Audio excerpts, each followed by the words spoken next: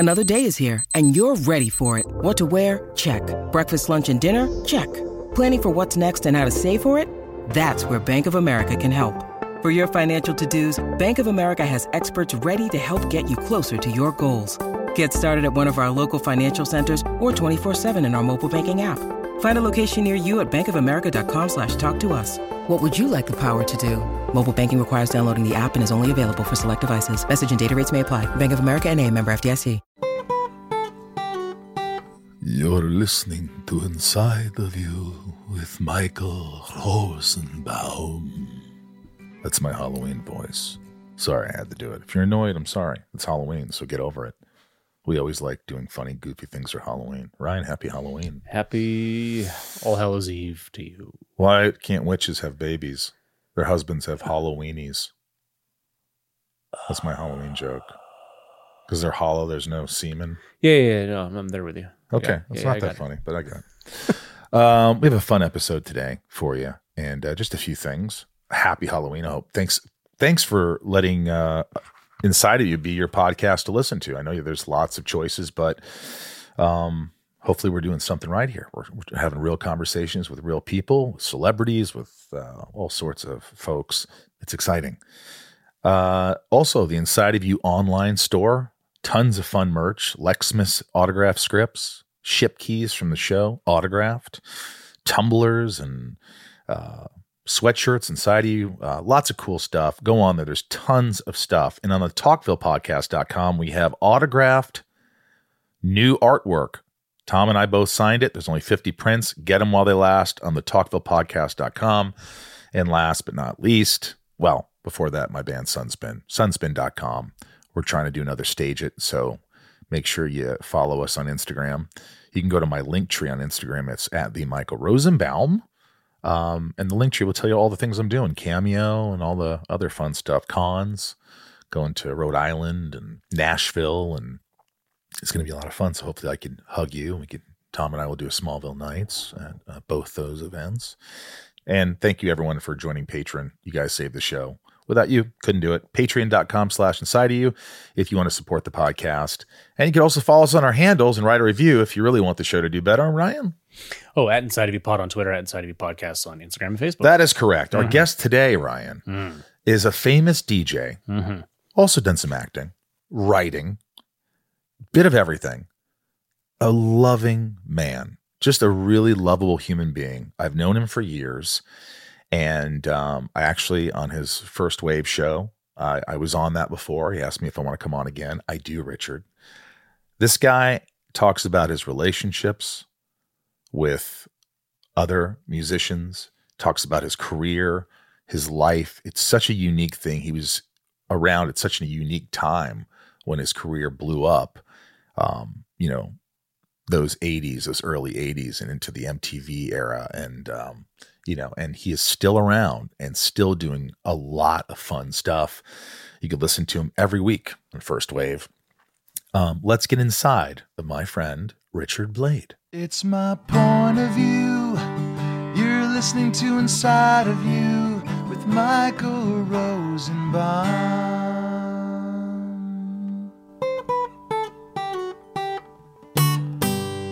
Inside of You with Michael Rosenbaum was not recorded in front of a live studio audience.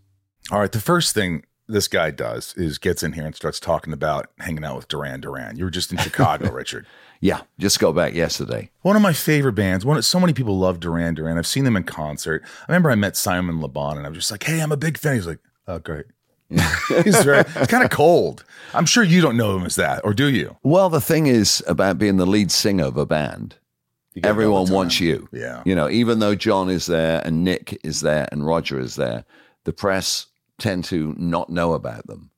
The fans do. I mean, it sounds ridiculous to say that, right. But the press always we want the singer. We want that Simon guy. So he always gets the questions. He always gets the appointments. He always gets the time required. So sometimes he's so busy. He's like, yeah, hi.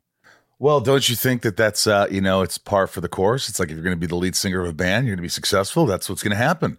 If you're the lead actor in a movie, everybody wants to talk to you about it. Exactly. But with Duran Duran, they've always been the 5 of them back in the day. Now the 4 of them, so everyone should want John as well, and everyone should want Nick and Roger, because they're all loved by the fans, but still the press don't know that. So it's always, oh, yeah, I want Simon.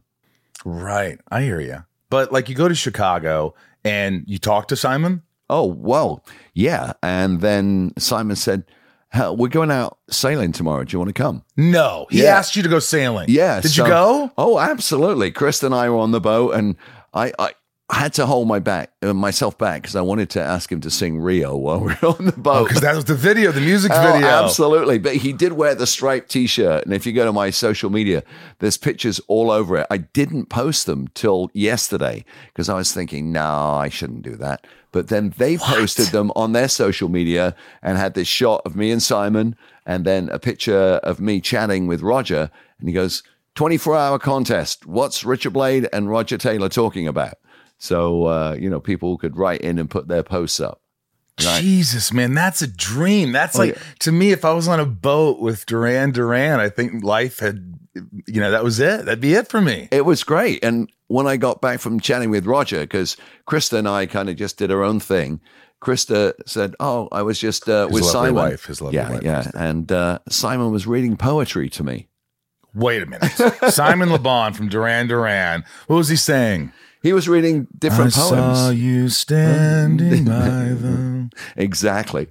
He was doing it. That is amazing. I know. You have lived a charmed life. I mean, you really have. And also a lot of people, I mean, I've never interviewed someone who's done what you do, what you've done. Uh-huh. I mean, it seems like, becoming an actor is just, it's so hard, and there's just a small percentage of people. There's so many more talented people that don't make it than the ones that do. Mm-hmm. And like the amount of work. I mean, did you know that you were going to get into this? What were you thinking as a child? I mean, you eventually went to Oxford and you're a smart guy and all this, but like with your family, what were you thinking you were going to get into? I didn't know. I wanted to do something. I wanted to write for a long time. When I was a kid, I wrote a spec script for Doctor Who. Oh, wow. Did you watch that show? Oh, I love Doctor Who. People love that freaking show, Doctor Who. There's so many people listening. Yeah. So you wrote a spec script for Doctor Who. Yeah, and I sent it into the BBC and heard nothing back. It was like crickets. But, they were like, Doctor Who gives a shit, Richard? Yeah, exactly. But, unsolicited manuscripts, et cetera, they probably dropped it straight into the trash can. Oh, yeah. But I always wanted to write. And then I got into college.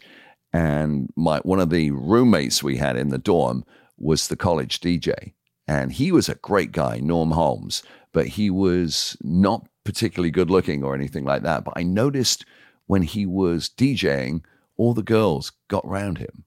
And I thought, that's not a bad thing to do, So you did it at first for the girls. Oh, well, absolutely. Okay, good, Isn't that why You're anyone honest. gets into music or any form of entertainment sure, in a way? The thought is, hey, because I never got girls. I was not attractive. I was the smallest kid in my high school. I never went on dates, never went to dances.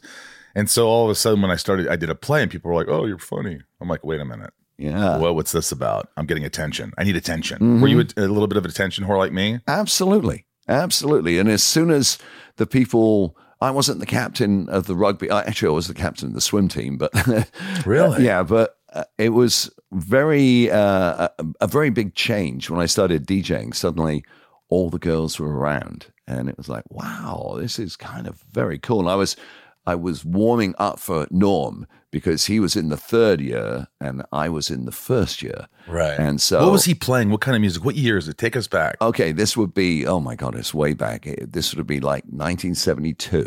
Wow. So, the year of my birth. There you go. You look good. Well, thank you. Yeah. Thanks. And Norm, we'd be playing lots of things like Free, All Right Now was the floor. All right. That was the floor film. Now. Yeah. Babe, yes. And some other rock like Deep Purple, Smoke on the Water, Dom, Dom, Dom. Oh, yeah. Yeah, and Northern Soul. And Northern Soul was American R&B that was imported into the UK.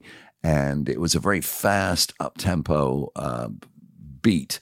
And people loved that as well. And I loved it as well. And Bowie was big as well. Suffragette City. Wham, bam, thank you, ma'am. That packed the floor. And I noticed that, and I kind of tried to read the crowd. And Norm said after a few weeks, he said, do you want to do like the first hour? And I said, sure. So I would play the first hour. And then he goes, you want to do like the first 2 hours of a 4-hour gig, because it was his last year and he wasn't. And you started getting good from this experience. Yeah. I mean, it's part of the 100th, the 10,000 hours thing. Right. And so I was playing the music and making sure the crowd was dancing, but staying away from some of the big songs that Norm would play. Right. Because I didn't want to step on his toes. And when he was leaving college, he said, you should take over as a DJ. And so the next year I came in and they made me part of the social club, and the college DJ. And it just took off from there? And it just took off from there. And the thing was, we rented the gear every weekend at £10 a time, $15 back then. And so I said to them, this is a bit silly that we're paying this money. Why don't we buy some gear? And that way we don't have to pay out the money. And they said, well, how much would it cost? And I said, I'd looked in the trades ahead of time. And I said, it'd be about £300 and we'd have our own gear. So in 30 weeks, it would be paid for. And they went, that makes sense. Can you buy it for us? And I said, yeah. So I said, I'm going to go down to London and I'll buy it and have it shipped up here. And so I went down to the end of our hill. We were on North Hinckley Hill. And there was the motorway going through, the freeway for all the Americans, the motorway going through. And I stood there and hitchhiked down to London. And I was there for about 10 minutes. And this Mini Cooper S pulls up. This guy says, where are you going? I said, I'm going down to London. I'm going down just off Oxford Street to Tottenham Court Road to pick up. That's where all the electronic stores were. Yeah, to pick up some gear. And he goes, hop in. I'll drive you. I've got a store on Oxford Street. And so I jump in and he goes, so what's your name? I go, it's Richard. And he goes, I'm Richard too. And that's But it great. wasn't Richard Blade then? No, it's Richard Shepherd. Richard Shepherd. There you go. Right. And so we're driving down to London and he said, what do you do? I'm a DJ, And he goes, okay, great. He goes, I got this record store and everyone tries to sell their independent labels and local bands through my store because HMV won't and WH Smith's won't, but I will. And he said, and I figured I should buy like a little recording studio. And that way the bands could not only make the music, but then they could sell it in my store. And he said, but I can't afford anything in London. The prices are crazy. But up here in Oxford, there's a lot of places I can buy. I've looked at and I found this. This is a random guy that you just gave you a ride into London. Yeah, picked me up. But he said, I wanted to pick up a hitchhiker because I was so excited to tell him, I think I finally found a place. This was before cell phones or anything. And he was excited to tell someone that all these weeks and months of looking for a place, he'd found it. He goes, I found this farm that's great and I'm going to turn it into a recording studio. And it's actually got enough rooms that people could stay there. And I said, that's great. And he goes, and I'm going to, be able to put some of the bands that want to make music there. Right. They could stay for the weekend and it's going to be fantastic. Did this become something big? Well, yeah, it did, kind of. You might have heard of the guy. I knew it was coming. I knew it was coming. So he was great. And he goes, this is my record store. He points to it. And he goes, but Tottenham Court Road's another mile and a half down. I'm going to drive you all the way there. And I go, oh, thank you, man. That's so nice of you. And so we drove past his record store, Virgin Records. And we went down to Tottenham Court Road. And wait, did you just fly over the word Virgin Records? Yeah, I did. Okay, keep going. Yes. So Richard drops me off and he goes, well, best of luck, man. And I go, best of luck with the farm. And so that was the start for Richard Branson. Yeah, I know. Wait. This is a random hitchhiker he picked up was you? Yeah. And so. Are you still friends? Well, not friends, but fast forward to 2005 and he was on Loveline. And Krista and I were driving back from the King's Head in Santa Monica. I've done Loveline. And I went, I should stop by and say hello.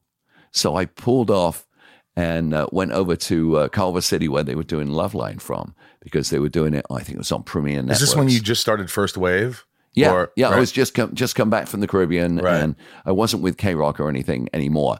But I'd left on great terms with them. I was friends with everyone, great friends with Drew and with Adam. So I thought, I'll pop in and, see if I can say hi to Richard Branson. So on the very first break, they go, come and say hi to Richard Branson. So he comes out, all long blonde hair and everything. I told him the story and he goes, I don't remember you, but I remember picking up a hitchhiker. So that was you. And I said, yeah. And he goes, I just had to tell someone about it. I was so excited. Come here. And he gives me a hug and he goes, it's so good to see you again. So I looked at him and I said, so how did it work out for you? Inside of You is brought to you by Rocket Money. I love Rocket Money. You know why? Because everyone should have Rocket Money because it just helps you save money. How many times do we have subscriptions that we don't even know we have anymore and we're paying so much money, just throwing away money, Ryan? I found one. You did it. You told me. I got Rocket Money. I found one. I'm embarrassed to say how long it's been going on, but thank you for finding it. My God. It was embarrassing. Yeah, because it's like you want to watch some show and you go, I have to subscribe to this streaming whatever. And you start streaming the show, you watch it, you leave, and you forget after this trial period it kicks in and they're charging you $10 a month. It is embarrassing. 75% of people have subscriptions they've forgotten about. Before I started using Rocket Money, I thought I had, I have like 5 subscriptions. I could not believe it when they showed me I was paying for like 4 extra. Between, streaming devices and fitness apps, delivery services, it's never ending. And thanks to Rocket Money, I'm no longer wasting money on the ones I forgot about. Rocket Money is a personal finance app that finds and cancels your unwanted subscriptions, monitors your spending, and helps lower your bills so that you can grow your savings.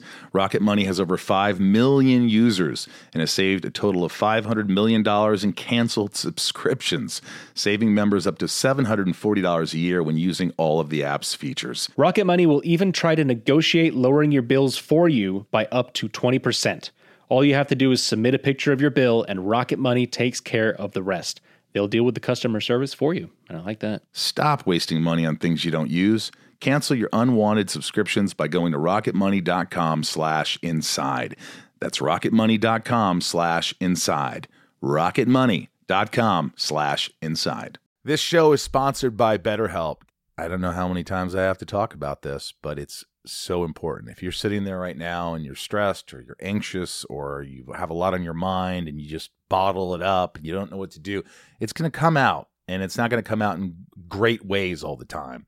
BetterHelp has helped me substantially. Ryan here has been using it for a while. And don't you notice when you don't use BetterHelp, when you don't have therapy? Oh, the weeks where I miss a session? Of course, yeah. Yeah, it's like the more you talk about something, even if you don't think you have anything to talk about, things come up and it puts your mind at ease.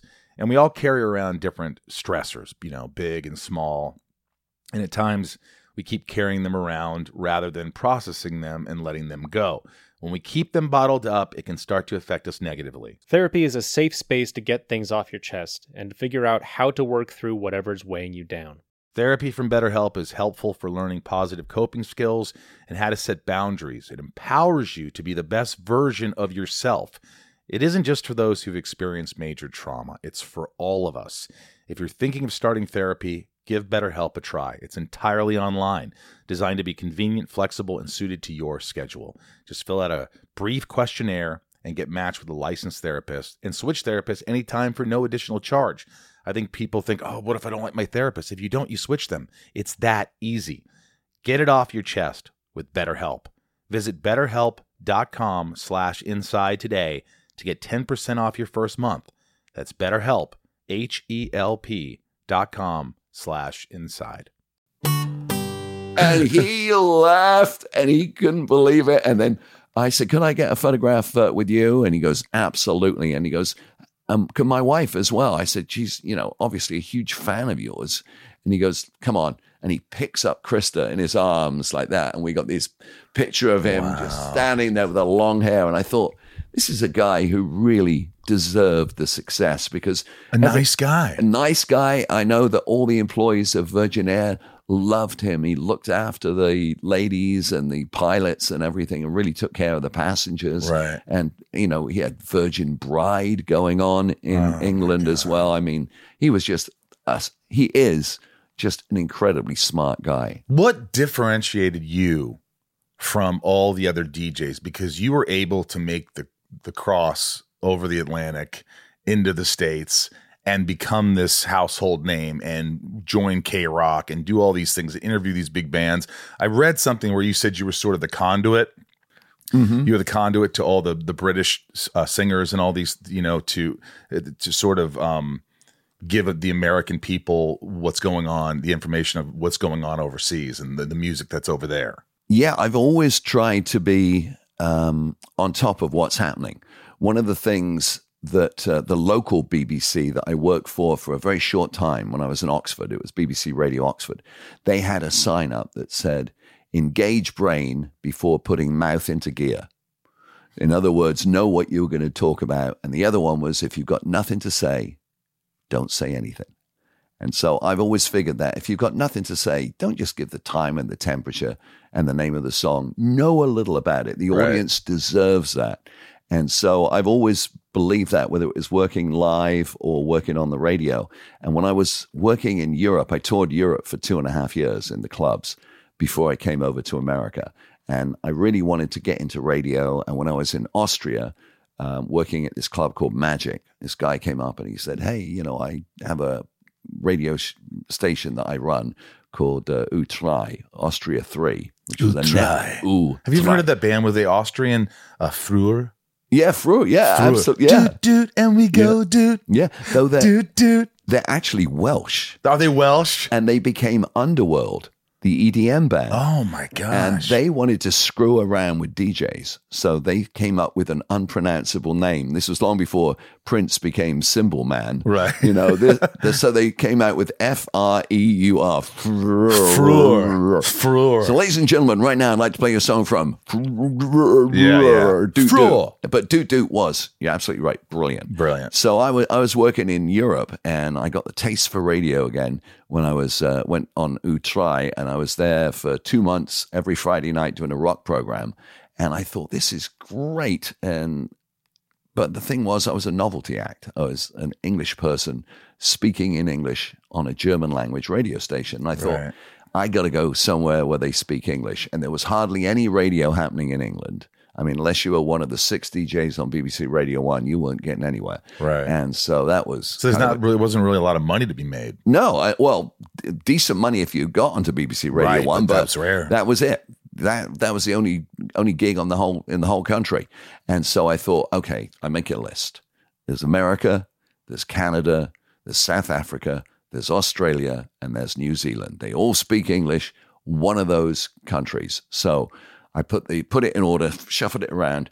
America number 1, Australia number 2, New Zealand number 3, Canada number 4, only because it's so cold in Canada. Love Canada. Love Canadian people as well. One of my favorite countries. Yeah, they don't get mad in Canada. No, they don't. I just did a gig in Kingsville, Ontario, 2 weeks ago. Loveliest people in the world. Yeah, oh my God. Fantastic. Oh my God. Yeah, and South Africa was number 5 just because of all the racial problems there. And I don't think I could work in a country, particularly then, that was apartheid, whites over here, blacks over there. I just could not put up with that. So, but America was your top choice. America was the top First choice. And then LA, because Hollywood and sunshine, blue skies, California girls. That was the whole thing, because I've always liked ladies. And yes, so, you have. As your book, World in My Eyes, states. Yeah, so I flew we'll over. Into. Yeah, I flew over to LA and for 4 years couldn't get arrested. So I went back to DJing in clubs and doing mobile discos and stuff like that. And I kept going to every radio station in town, and they all said, sorry, can't have you. It's not going to work, but thank you very much for your tape. The worst was when I went to KMET. And at the time, I'd been doing gigs. I'd done a real lucky gig. I was asked by a event coordinator to do a gig for their client. And would I meet their client first and would I caravan behind her to the client's house. So I said, okay, and I followed her, and we went up to Malibu, and we turned off just by Paradise Cove and went up the canyon. And she goes, this is Barbara, and this is Richard. No, not Barbara Streisand. Exactly. Are you kidding me? Yeah. Barbara Streisand? She was my first big gig that I did, and it was her son's bar mitzvah for Jason Gould, the son of Elliot and Barbara, and she put on this. She was the nicest person. Everyone said afterwards, "Oh, Guy, yeah, she's such a bitch," and all this kind of stuff. She couldn't have been nicer. If you show up and do your job, she treated you like gold. The waitress who served me my food was Barbara Streisand. I mean, couldn't have been nicer. And she had everyone there. I mean, David Geffen was there. Neil Diamond was there. Were you starstruck? Not by her, because I didn't play her music much. I was in the clubs at the time. If it had been Anita Ward who was there, you can ring my bell. But also, didn't she have that song, and we got nothing to be guilty of? That was a little disco-y. Yeah, a little disco-y. And You Don't Bring Me Flowers with Neil Diamond. Neil So I Diamond. played that in the ballad section. But obviously, I knew who she was. I knew she was one of the biggest singers in the world. Oh, yeah. But there were so many other people there. Larry Hagman was there. And Dallas. so, and that was the great thing. He enjoyed the party so much. He took one of my business cards, and then I did the party at his house for the rap party for season 1 of Dallas. So wait a minute. You started doing, so people, word of mouth, are you saying? Word of mouth. Word of mouth, Richard Blade, he's the guy. Dick Shepherd at the time. Dick Shepherd. Dick and then you Shepherd. saw a movie, Ryan, you might have heard of this, called Blade Runner. No, well, I saw it advertised, because the whole thing was, I did all these parties, and then I did one for Zsa Zsa Gabor. Oh, yeah. And that was up in the hills and one of the stilt houses. Right. And there were 2 people there that I was just thrilled to meet. One of them was my all-time favorite movie actor. And I'd never met him before. And the amazing thing was I met him again 2 weeks later, never again. Who? He came up to me. I saw him and I said, could I tell you something kind of weird? And he said, why? What? And I said, I went to school with a wet underarm because of you for about 3 weeks. And he said, why would that be? And I said, because my James Bond water pistol shoulder holster kept leaking.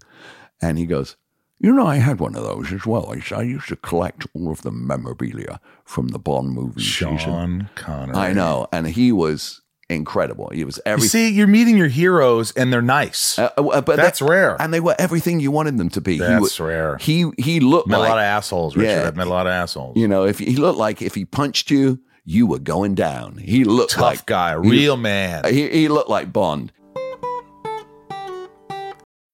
When you need mealtime inspiration, it's worth shopping Kroger, where you'll find over 30,000 mouth-watering choices that excite your inner foodie. And no matter what tasty choice you make, you'll enjoy our everyday low prices, plus extra ways to save, like digital coupons worth over $600 each week. You can also save up to $1 off per gallon at the pump with fuel points. More savings and more inspiring flavors make shopping Kroger worth it every time. Kroger, fresh for everyone. Fuel restrictions apply.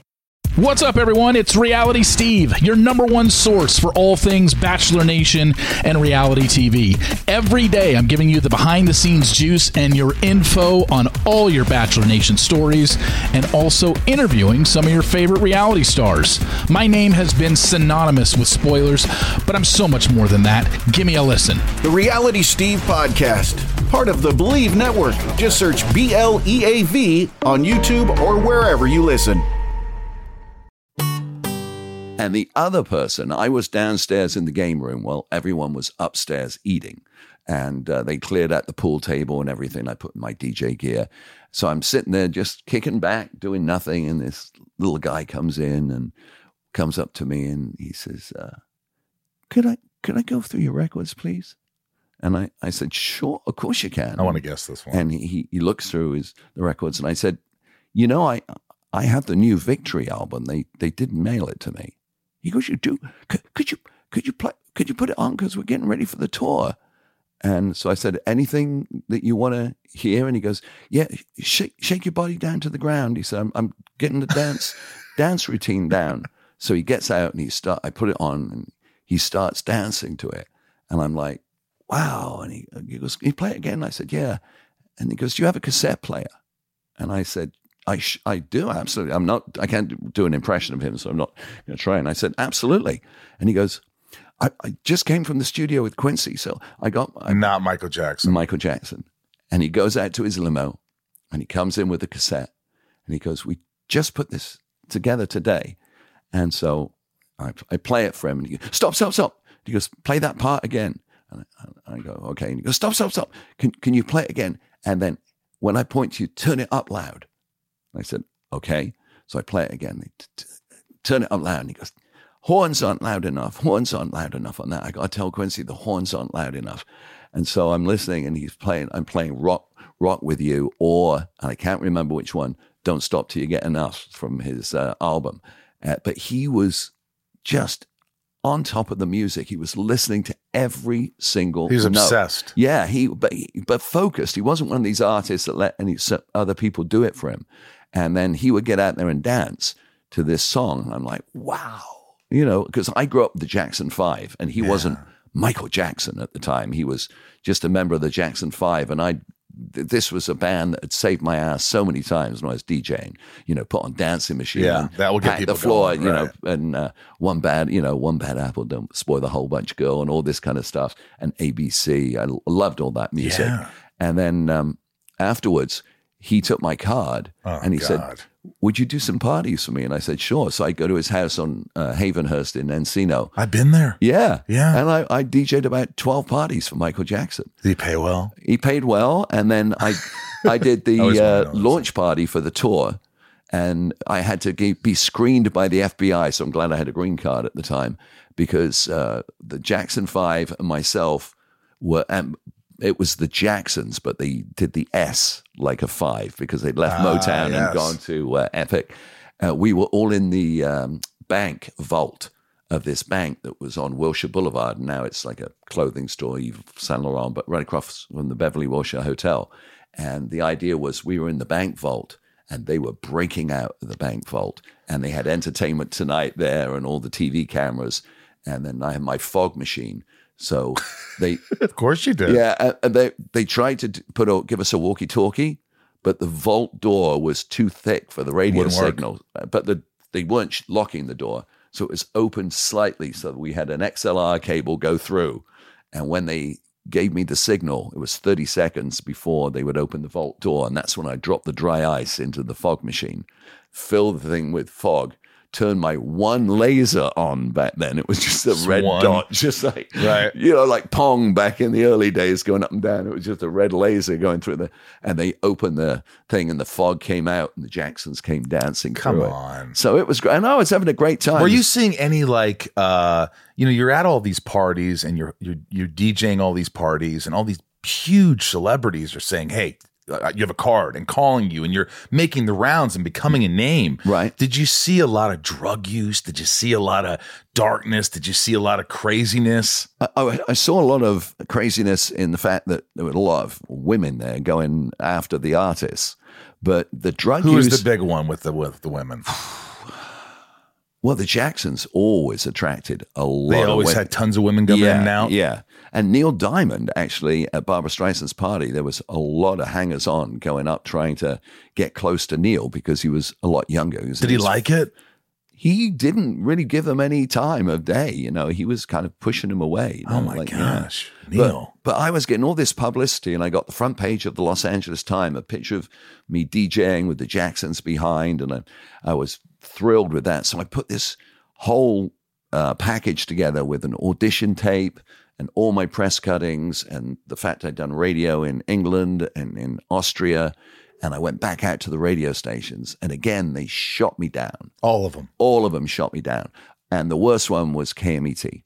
Well, they say anything? I passed to this. And I said, look, I just finished this, starting off the Jacksons tour, and it's front page and everything like that. And so I'm willing to do anything. I'll work overnight for a month for free just so you can hear me.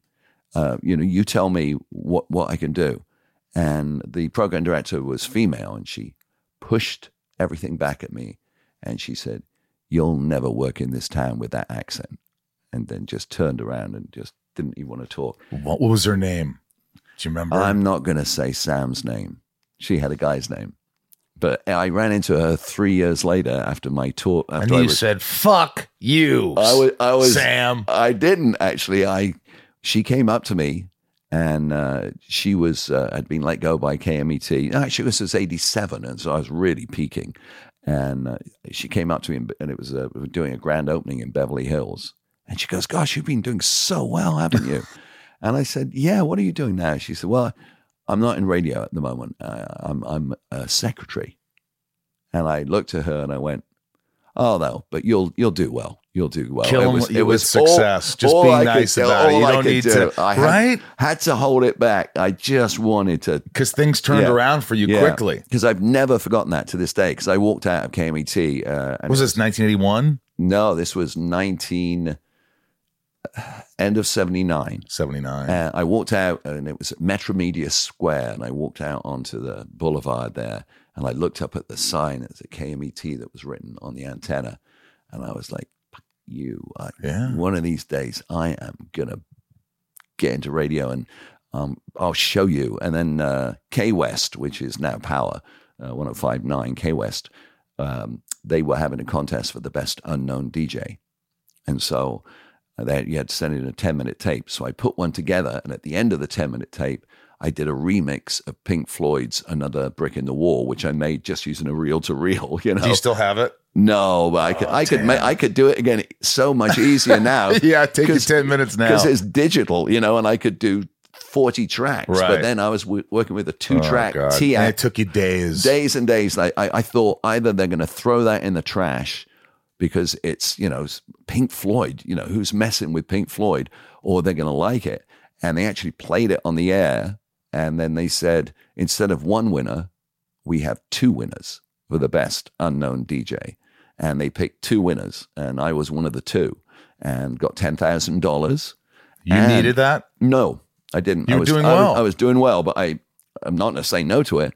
And I got the most important thing. I got an hour on the air with J.J. Jackson, who went over to MTV a year and a half later. With K West. With K West. Right. And he, again, couldn't have been nicer. He goes, play whatever you want. And I put together a playlist knowing what they liked. You know, so there was AC/DC in there, brand new track called You Shook Me All Night Long. Oh, my God. Yeah, and 38 Special and bands like that. So you played 1 hour. I played 1 hour. And that went off with gangbusters. And that went off great.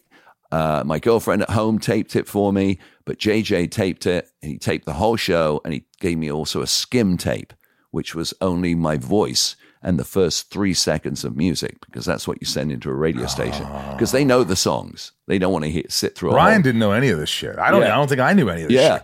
And so I sent that tape out, and I sent it to San Diego, to Santa Barbara, to San Francisco, to Bakersfield. And 2 days after I sent it out, I got a call from Bakersfield saying, we'd like you to come out because I think we want to work with you. And I said, okay. So I drove out to Bakersfield to Magic 98, and it was a hard rock station. And they said, we want to hire you as the nighttime guy from 6 to midnight and the music director. And I'm like, holy shit, the music director? I'm Disco Dick. And they want me to Disco Dick. They want me to program a hard rock station. And I said, so what's the deal? And they said, well, throughout the day we get harder. At night we really rock. So we rock so hard at night you can't play Stairway to Heaven.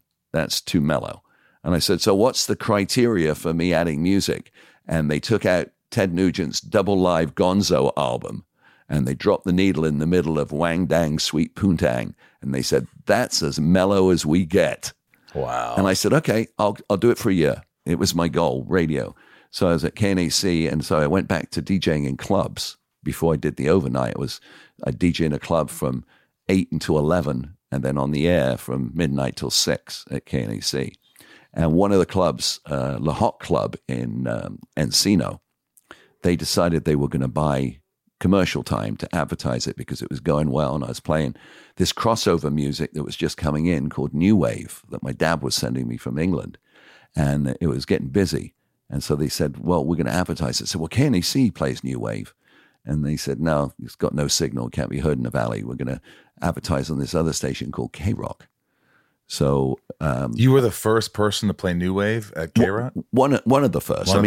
K-Rock was playing it, but I was playing it in the clubs. So they said, will you go and do the spot at K-Rock, the commercial? Because otherwise we have to pay their DJs like $500 to voice the spot. Right. If you do it, we save $500 because we're not going to pay you anything.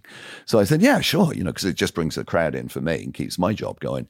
So I went to K-Rock and I cut the commercial, and the program director, the production director, it was really funny, so casual. I just walk into the production room. I said, I'm here to cut a commercial. Okay, go on in.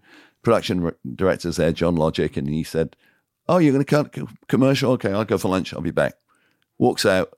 All this gear's there. I could have been Joe Blow off the street, walking out with T-Act recorders. But I cut the commercial, put it onto a cart, labeled it. I copied the way they did their labels and everything. He came back and he goes, it was really good. That's great. Thank you so much. So the spot starts airing, and the morning show, which was Ramondo and Evans, heard it. And they said, oh, who's the English guy? He should do some drops for us. So I came back out and I did these drops for Go to Bed with April. She was the nighttime girl, right. real good looking. She'd been in Playboy and everything. You slept with her? Oh, no, I didn't. I would have, but no, I try not to at work. I said, go to bed with April, wake up with Ramondo and Evans. Then all the jocks wanted me to do drops. And then these other clients of sales, the salespeople, wanted the English accent. So I started doing commercials all over K-Rock. So now I'm on KNAC, but my voice is all over K-Rock. And then I get a call, you've got to meet with the program director of K-Rock. And I thought, oh God, he's going to pull everything and tell me I can't do it. So I walk in and he said, we're doing this vacation in Hawaii.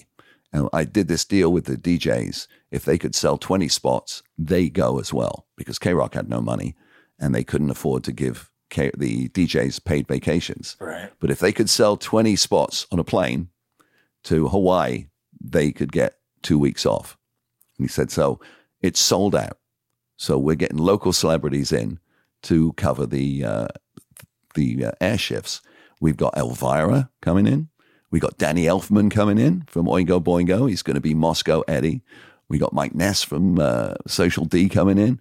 But we got this open spot from 9 to noon, and we need someone. And we figured you'd be a good novelty because you've got an English accent. Would you do it? I said, yeah, 2 weeks. That sounds great. He goes, but I can't pay you. I said, that's fine. And you have to quit KNAC because I can't have you on both. Boy, that's a test. And I said, okay. I said, are you going to Hawaii? And he goes, I know where you're going with this. He said, here's the deal. It's taken me 1.5 years to put this staff together. And we're the Saturday Night Live of radio. He said, there isn't a bad shift. Every one of my DJs is exactly where they should be, and they're great. He said, they're all going to have a job when they come back. And I'm afraid I won't have a position for you. And I looked at him and I said, Rick, when you hear me on the air, you'll give me a job. And he said, okay. And so I went on the air. I quit KNAC, and I loved KNAC so much. And the people there, Norm McBride, the morning guy, and Jimmy Christopher, the program director, I didn't want to steal any audience from them. But you did. Because they had only a little signal. So I changed my name from Dick Shepherd, and I didn't know what to call myself. And even I went on the air that day, and I still didn't know what to call myself. And I'm flipping desperately through the Los Angeles Times, and I see Robert Hilburn, the critic, and I'm like, Richard Hilburn, no. And I wanted to go back to Richard from Dick. Richard Hilburn, no, that's not going to work. It's as bad as Richard Shepherd. I want something else. And I see Blade Runner is going to open in 2 weeks. I didn't know what the movie was about. No one knew. It hadn't opened yet. It was going to open in 2 weeks' time. So I go, Richard, Blade, that would work great. So this was when newspapers were yay big, right? So I drop it on the floor, and the song's finishing, and I come on the air, and I go, that was Flock of Seagulls and Telecommunication, but the fans call it Telecom. By the way, this is not Jed the Fish. This is me. I'm sitting in for Jed the Fish. He's in Hawaii right now. My name is, and I'd forgotten because I was so panicked that everyone in LA was listening. I looked down and the papers folded. Oh, I was going to call myself Richard Runner. Sorry. Oh, because Blade Runner. Blade Richard Runner. And I was going to steal the RR of Rolls Royce. I thought that would be a great thing, you know, right. and all that. Richard But Runner. you forgot. Yeah, but I forgot. And I looked down and it's folded and it just says Blade. And I went, I'm Richard Blade. And this is OMD Electricity. And I started the song and I went, oh, Richard Blade, I guess I'm stuck with that. So that's how that came about. And that was it. And you worked for K-Rock for how many years? 18? I worked for 18 years. I gave my notice in February of 2000 because Chris and I were using Y2K as the out. We'd bought a house in St. Martin in 1997. Were you burnt out at that point? I wasn't really burnt out. I just wanted to do something different. I grew up in the south of England. I always loved scuba diving. I used to make my own wetsuits and stuff like that. But the water in England is cold. Even cold. Even the colder. air is cold. Everything's cold, and it's not that clear. On a good day, maybe I could see my hand at the end of my arm, you know, underwater. I wanted to teach scuba in the clearest, warmest But water. you wanted to retire. Yeah, and you weren't old. Well, from radio. Yeah, well, I wasn't even 50. You know, I was in my That's a big step to just say, hey, I'm leaving K-Rock and I want to just retire and go to or at least go to the Caribbean or whatever. But if I didn't do it then, when am I going to do it? Because we're all, you know, on this one-way direction. You know, we're all going to, right. Yeah, unfortunately, you can't go back in time. And I'd done everything I wanted to do. I'd done mornings in LA. I'd done a syndicated radio show. I'd done half a dozen movies. I'd done TV, both hosting and acting. And I was a crappy actor. I was no Lex Luthor. I'll tell you that. But you were done with that. I was done. And I thought, not because I didn't like K-Rock, but because I wanted to do something different. I wanted to experience it because my biggest nightmare would be waking up one day and seeing white tiles above my head and a bunch of leads and chords and drips going into my arms and then going, why didn't I try that? You know, you don't usually regret things you tried. Now you're getting somewhere. I think that's we talk about that a lot is like, we all have a purpose. And sometimes a lot of times you have to find your purpose. And one thing is, I think people, we have jobs and sometimes we're like, oh, we're making money and we're making a living and we're paying for the bills.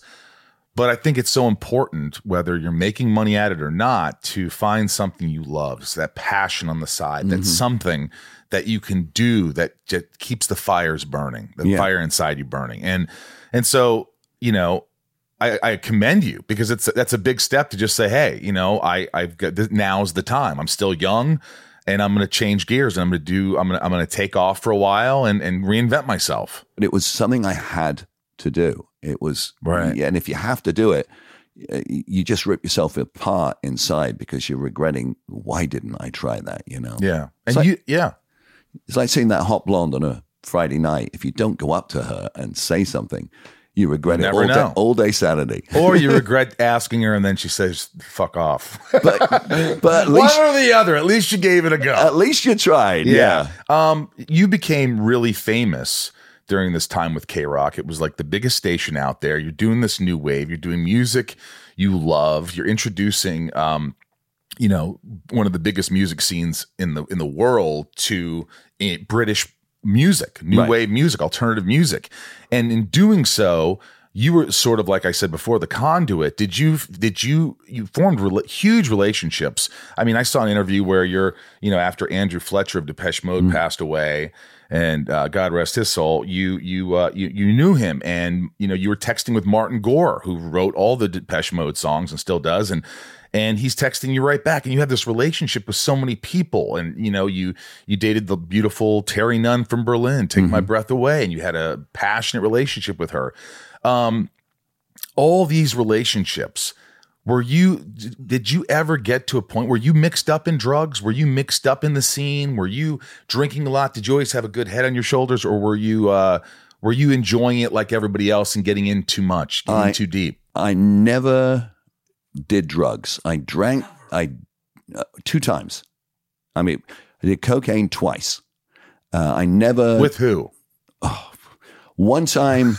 It was with the record company Geek and a couple of bands in Riverside.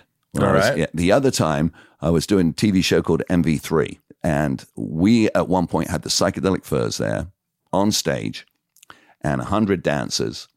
And the Psychedelic Furs, this was in June, and the sun was baking down. What year? June of 1983. Okay. They'd done their sound check, and for an hour, they were just standing on stage, and the dancers were milling around. And the floor manager finally said to me, he goes, if we don't roll tape, we're going to lose the band. He said, we got to do something. I said, well, why isn't he rolling tape? The guy upstairs, the producer. And he says, fuck, you know what he's like. He said, you go up. And I walk in. And to me, in hindsight, and I'm sure it wasn't this big, there was a mound of Coke, like in Scarface, on his desk. I'm sure it's probably fist size. But to me, it was, a small Everest. And next to it, a snub-nosed 38, because the Teamsters had been coming around repossessing some of the cameras, and they'd already taken out the crane. Right. And so I said, we have to roll tape or we lose the band. And he goes, listen, Daddy, because he's in his vocal tick, everyone was Daddy. Listen, Daddy, I'll roll tape if you do a line with me. I said, I can't do that. I said, I got to be on camera. He goes, you need it. It'll make you better. I'm like, if I do a line, will you roll tape? And he said, I'll roll it if you do a line. So I said, okay. And he gets this, 520 or whatever it was rolled up. He does a sniff first. So I go down and do it. And I'm like, I'm expecting rainbows and unicorns.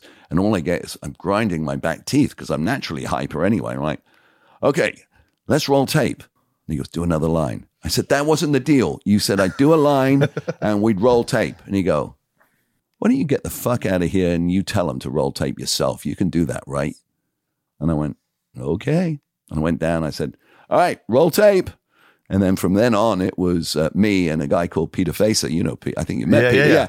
That would call all the rolls because the producer-director didn't do it. And 2 months later, the show went off the air. But you never really, look, you got into Bands Reunited, you helped them, which is one of my favorite shows where they find members of the band and they get them back together for maybe one last show. And some of those bands actually continued playing for a while to this day. ABC, Dramarama, Berlin.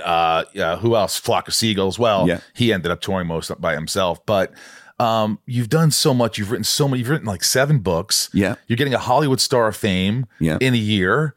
There's a Richard Blade Day that just happened, which was emotional, and you were in the courtroom, and they gave you the thing, and you were like, can you believe?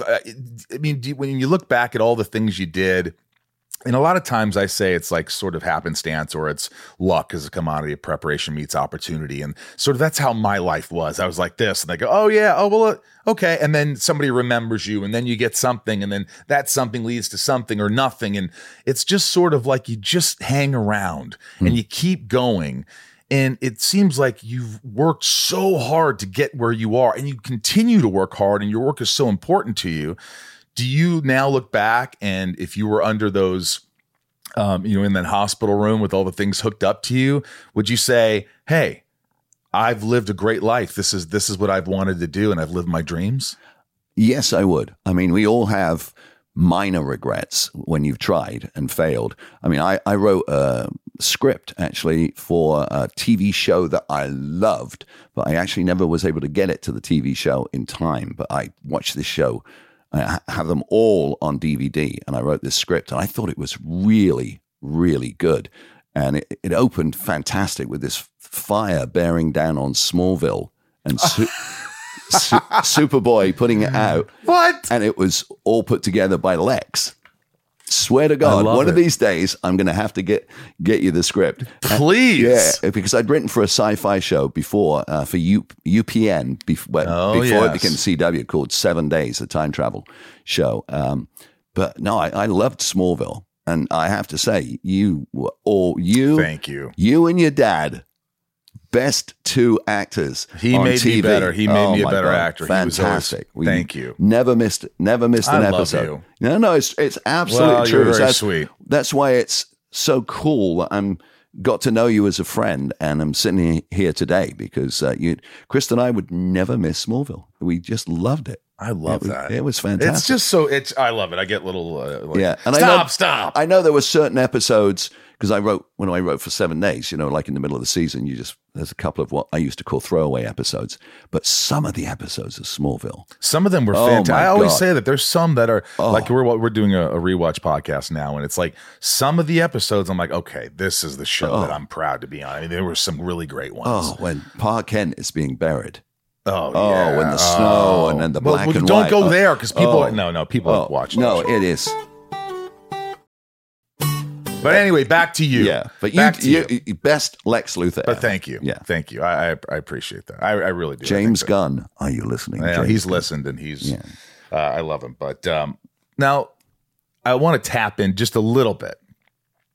Now, some of the people you've met, like who would you call friends that you could text of the big 80s bands that we love? Like what are some of the people that you could text and they would respond?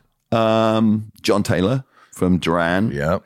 Simon, obviously Terry and I. Terry Nunn. Yeah, she played last night in Perth, Australia. So I texted her again on Thursday and I said, hope you're not flying in coach because it's so long. Plus Perth is another 5 hours after Sydney. I've done that. But Terry Nunn, lead singer of Berlin, one of the most beautiful people, inside out human beings.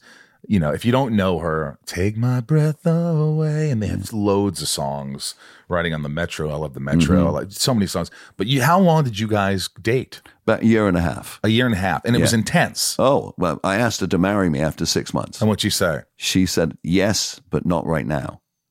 And then we broke up on the night she asked me to marry her. And it was something not good. No, we actually have a biopic in development right now about that one chapter in The World in My Eyes, the chapter called No More Words. In your book, but of course, everything slammed to a halt in May. Why? There was something called the writer's strike. Oh no! I don't mean. I didn't mean that. I mean, why did your relationship with Terry suddenly stop? I was cheating. You were, yeah, and you admit that openly in the book. Very openly. I was, as my wife said when she read the book, because I said to her, "I've got to be completely honest about everything in here." She said, "Oh no, go ahead. Everyone's got a pass. Don't worry." And then Krista read the book. She's like, "Oh my God, you were such a man whore." And I said, "Yeah, I was." And I was so in love with Terry. I mean, she literally did take my breath away every time I saw her. But when she went on tour, I was, the hot DJ in town kind of thing. Right. And there were so many women. Someone I worked with used to say, when you're a DJ, the moment you put your lips against a microphone on a popular radio station, you change and become Brad Pitt.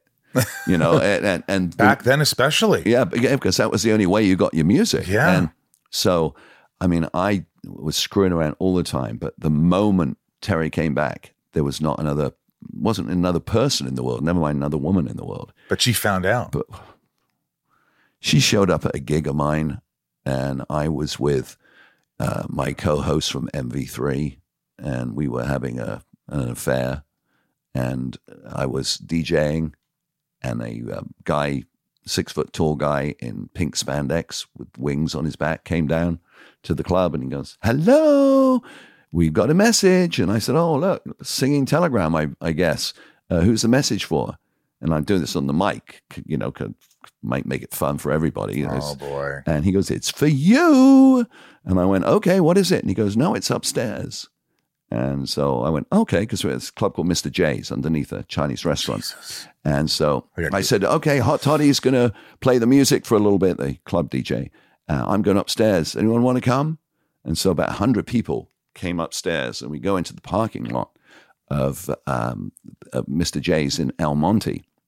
And it was something that Terry had planned to do 2 weeks before when she'd got back for 3 days off tour. And we went to see Sparks together at the Hollywood Bowl, at the Greek Theater. But she couldn't get permission for what she wanted to do because of where it is. But in El Monte, they have a private airport right next door. So you can use planes there. You can't just fly over the Greek. Right. And so I said to the singing telegram, okay, what's the message? And as I'm saying that, Karen's got her arm around me and giving me kisses and stuff like that. And he goes, the message is up there. And so I look up and there's a plane that's just flying around Mr. J's in the big parking lot, and it's skywriting across its wings. I'm ready to jump. Marry me, Terry. And I went, just tell me she's not here. And he goes, she's over there. And I look and I see Terry's car, and the door is opening, and Terry is wearing the wedding dress that she was wearing in the Masquerade video. And she's halfway out the car and sees Karen kissing me, and suddenly realizes, oh my God, all the times I've been with Karen. And Terry slammed the door shut, and I just ran over to her car and held onto the handle of the car, and I'm screaming, I love you, I love you, I'm so sorry, I love you. And she just drove off with tears in her eyes. And the plane just kept flying over, saying, I'm ready to jump, marry me. And the crowd's going, was that Terry Nunn? And you're numb. Your whole body's numb. I just said to Peter, who was with me as well, take Karen home now. And we had a limo because I was doing the mornings, and the club went till midnight, so I could sleep in the car. And he goes, how do you get home? I said, I'll find a way. And so Terry goes off one way, the limo goes off the other, and the plane is just making fun of me by just flying around saying, I'm ready to marry you. Did you ever talk to her again? Not for 7 years. And the next time I talked to her, and this part's not in the book actually. Next time I talked to her was on a Saturday, and I was doing my shift on K-Rock, and it was, I think, probably August, and I was in shorts, tank top, baseball hat, unshaven, and the phone rings. It wasn't the hotline. She didn't know the hotline at that time. She was out of music. She quit the band in '86 and went through a bad period. And she called me up on the request line. I go, hi. She goes, it's Terry. And I went, oh my God, Terry, how are you? How are you? She goes, I'm great. I want to see you today. And I said, where? When? And she goes, as soon as you get off the air. And I said, where do you want me to meet me? And she said, in Beverly Hills. The place is a Jag dealership now. It used to be a restaurant. And I said, okay, I'll go home and change. She said, no, come as you are. I said, I can't come as I am. Can't go to a restaurant. And she goes, it's not just a restaurant, it's my wedding. I was like, oh my God, okay. And I said, but I'm in shorts and a tank top and a baseball hat. And she said, I don't care, I want you at my wedding. And so I drove to Beverly Hills and went to her wedding in shorts and a baseball hat. Did you cry? I did. And her mother and I danced, and she said to me, we always hoped it would be you. And it's not the husband she's with now. Right. It was her first husband. It only lasted about 18 months, but it was hard. And then she told me a few things, and I apologized to her. And for the next probably 10 years, every time I would see her, I would say, I am so sorry. I am so fucking sorry for what I did to you. Because what I did was inexcusable. But it looks as though, it takes a lot of guts to write in a book saying, I was a man whore. I did this. and I didn't like what I did, but I found my way. Yeah. And I knew I was wrong. I knew when I was doing it. You didn't deny I was wrong. No.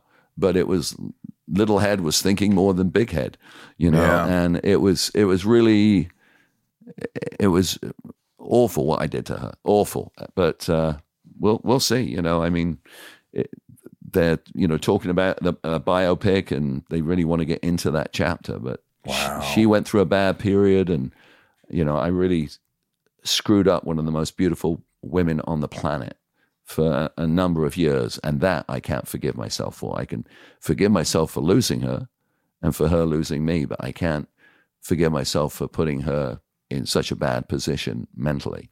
I know. You know what? She forgives you. Yeah, she does, but you don't forgive yourself. No, not for that. No.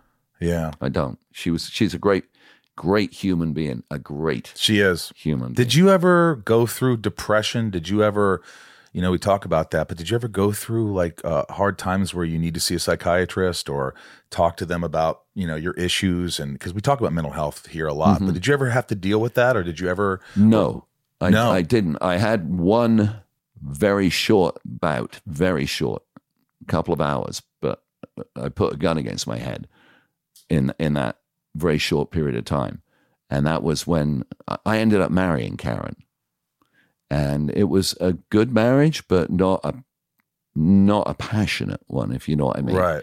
And I came home one day and there was no note, no nothing, but some of her clothes were gone and the house felt different. And so I made about 3 calls, and on the 3rd call, I got her sister.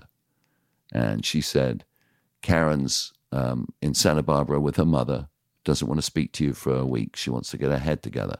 We never argued. It was out of the blue. It would be like you and me on stage at the Palace and suddenly me turning around and hitting you with a baseball bat. Saying, fuck off. Yeah, fuck off. And you were like, well, where? Hey, hang on. What happened?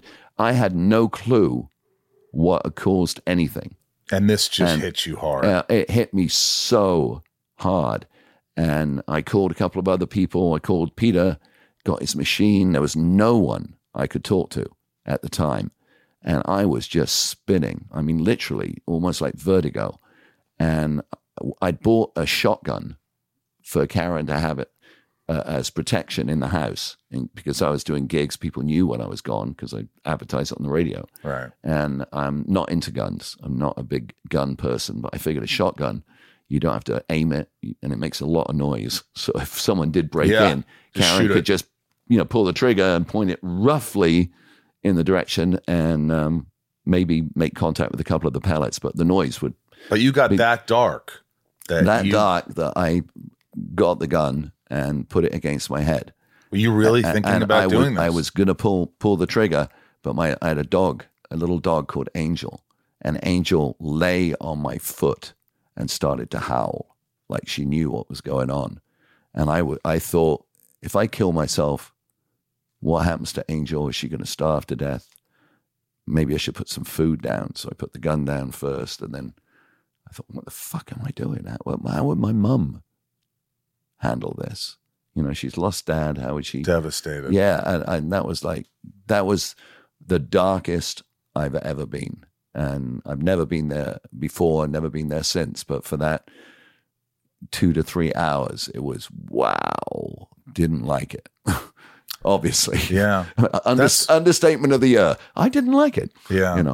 Well, you should have seen someone, a therapist, and talked to someone. I didn't need to afterwards. Really? No, I didn't need to. I would go to a therapist. I mean, a lot of people do and get reward from it. But I've never been in that position where I thought I can't get through this myself. And if I had those thoughts again, I would definitely go to a therapist. Right. I would 100%. When Karen and I got back together, just over a week later, we went to a therapist together, a marriage therapist. We went 2 times. And she said, I don't see anything wrong with you as a couple. You don't argue. You seem to really relate to each other. But something inside was not clicking with us. I know about that. I know about being in something where you're like, this person's great and she's this and that. And everything should lead you to think that everything's fine. And but then there are a few things that you just don't feel or you're not feeling, or you're just like, you can't force it. And there's no rhyme or reason. It's just a feeling that you're just like, you can't make something work that really just ultimately isn't there. Right. Is missing. If you're missing a big component, the smallest thing that seems so trivial could be, that's it. Mm-hmm. All these other little things I could deal with, but this one is just like, I know what you're saying. I know that. Yeah. I know the feeling. And I've been fortunate with Krista. We've never had that. We had the same kind of relationship that I had with Karen, where we hardly ever argue. Yeah. I mean, we might say, "Oh, honey, come on, do this." "Oh, yeah, you're right," or "You're wrong," or whatever. But we never get into arguments. But I don't know what triggered it with Karen. I've got ideas what might have triggered it. But it's a shame. Yeah. It's well, a I'm shame. glad you didn't do it that day. So was Angel at the time. Angel was a great dog too. But listen, I mean, I could talk to you forever, and I want you to come back because you have so many stories. It's just like I could just sit here and listen to you for days. But the book rolled in my eyes. You also have the other book. What is it? Tell me. Okay, you have 7 books. Lockdown interviews. Yeah, I have 3 nonfiction. Right. And then 4 novels, and I'm writing my 5th novel right now. I have lockdown interviews, which were done during COVID when the bands had nothing to do but talk. Like with Boy George, 6 hours we chatted.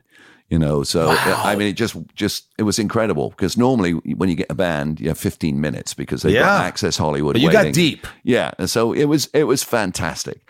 Not COVID, but the lockdown. Yeah. And then the unlocked interviews were bands raring to go and get back out on the road, like Blondie and Roxy Music and people like that. Wow. And that's in the unlocked. And then the 4 novels, one of them is alternate history. But one is 2,000 years ago, a group of Romans survive a Atlantic hurricane, but are washed up on this strange shore, which is actually North Carolina. But you can't say that in the book because it wasn't North Carolina. Right. And they encounter a group of Native Americans who weren't Native Americans. They were natives at the time. And these 45 of the most hardened warriors in the world learn a different way. A way of peace and a way of love until a great evil comes. And then the Romans have to decide, do we try and go back to Rome or do we stand and fight? Jesus, how do you... And it's really Your cool. mind just goes... Yeah. That's the thing. You're so creative. You're doing what you love. Last question. Top 5 favorite bands of all time. Even a gun to your head. Okay. Sorry about that. Okay, no. Chris and I... Not a gun to your head. We play this game all the time. All right. And now listen, I know you're friends with a lot of these guys, but so you got to really, in your heart of heart, top 5 bands. Okay, top 5 bands. I bet I can get one of them. Okay. Depeche Mode. Tied at number 1. Smiths. No, who is tied with Depeche Mode? Do you think the Smiths? No. Depeche Mode... Duran. Beatles. Oh, yeah. Beatles. All right. And greatest song from the Beatles, for me, She's Leaving Home. That is a 3-minute movie. If you listen to the lyrics of that, write that down. It's a movie. Most incredible. And the way the chorus changes from She's Leaving Home to She's Having Fun, just brilliant. So Depeche Mode, Beatles. It's got to be Morrissey or Smiths, I'm sure. Tears for Fears. Oh, I love Tears. I just saw him at the ball. Great. Yeah. Sergio Mendes. My all-time favorite song that Krista's going to play at my wake in about 112 years' time is Mascanada.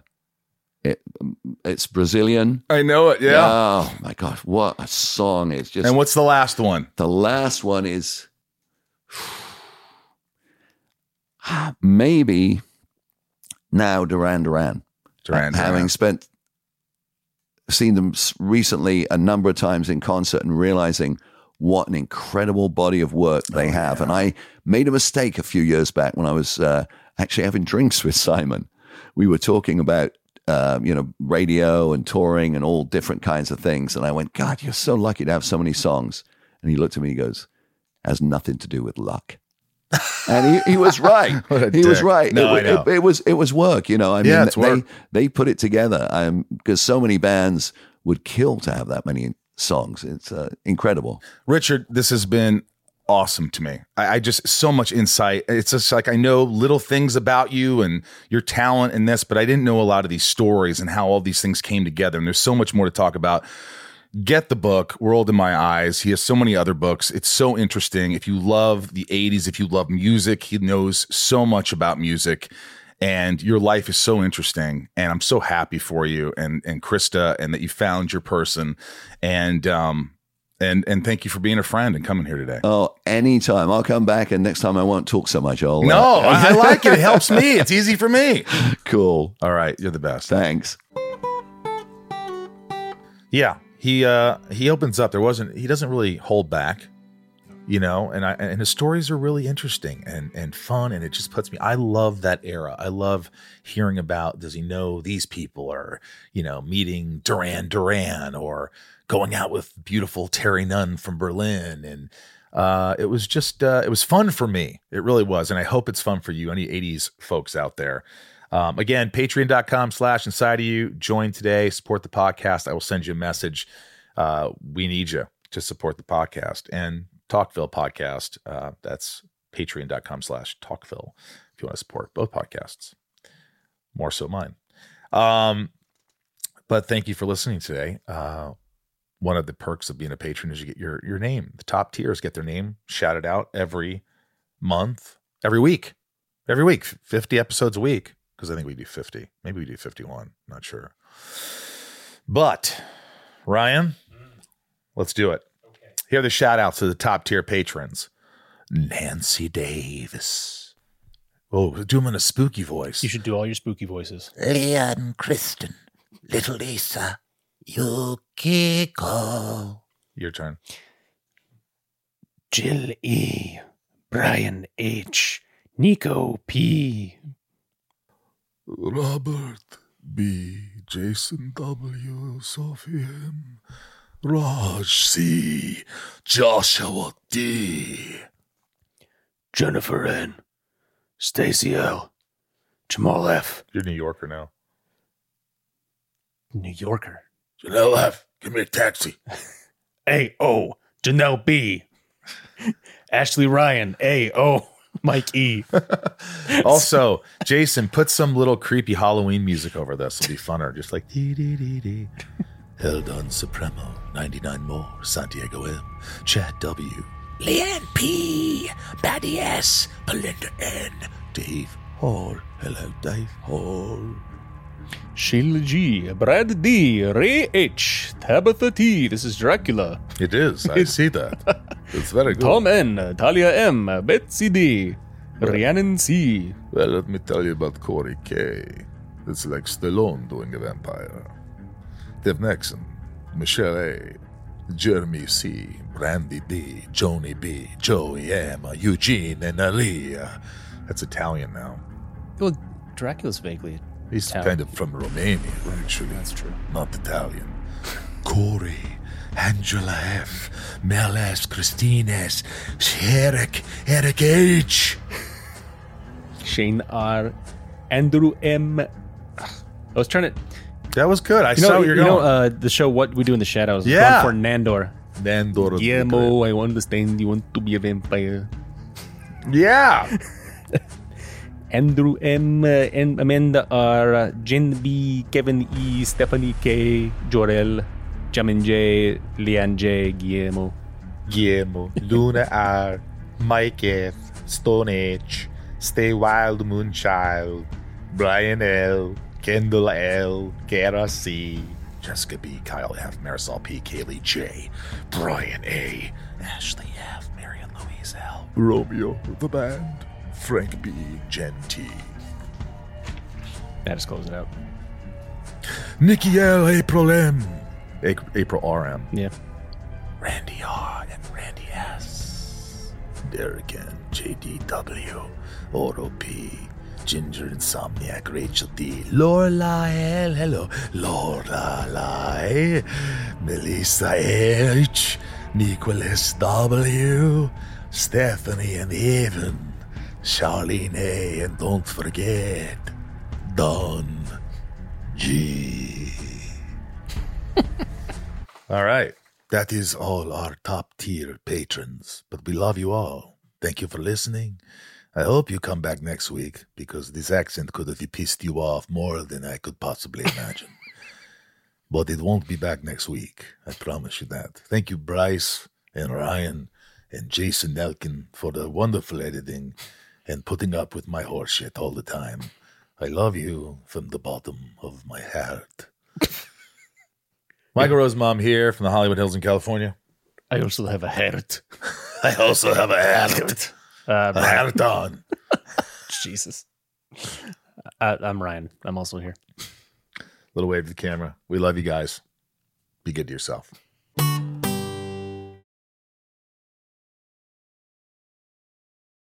Welcome to Talkville, the ultimate Smallville rewatch podcast. Guest star Sarah Carter as Alicia Baker. Although I didn't really work with her a lot. But Tom did, and they had some real big smoochy scenes. Yeah. Can we talk about that? Could there be any more sex? What was a 3-page makeout scene that just kept going? Good Lord. We get it. They have chemistry. Jump in now or catch up on any of the past seasons of Talkville on YouTube or wherever you listen.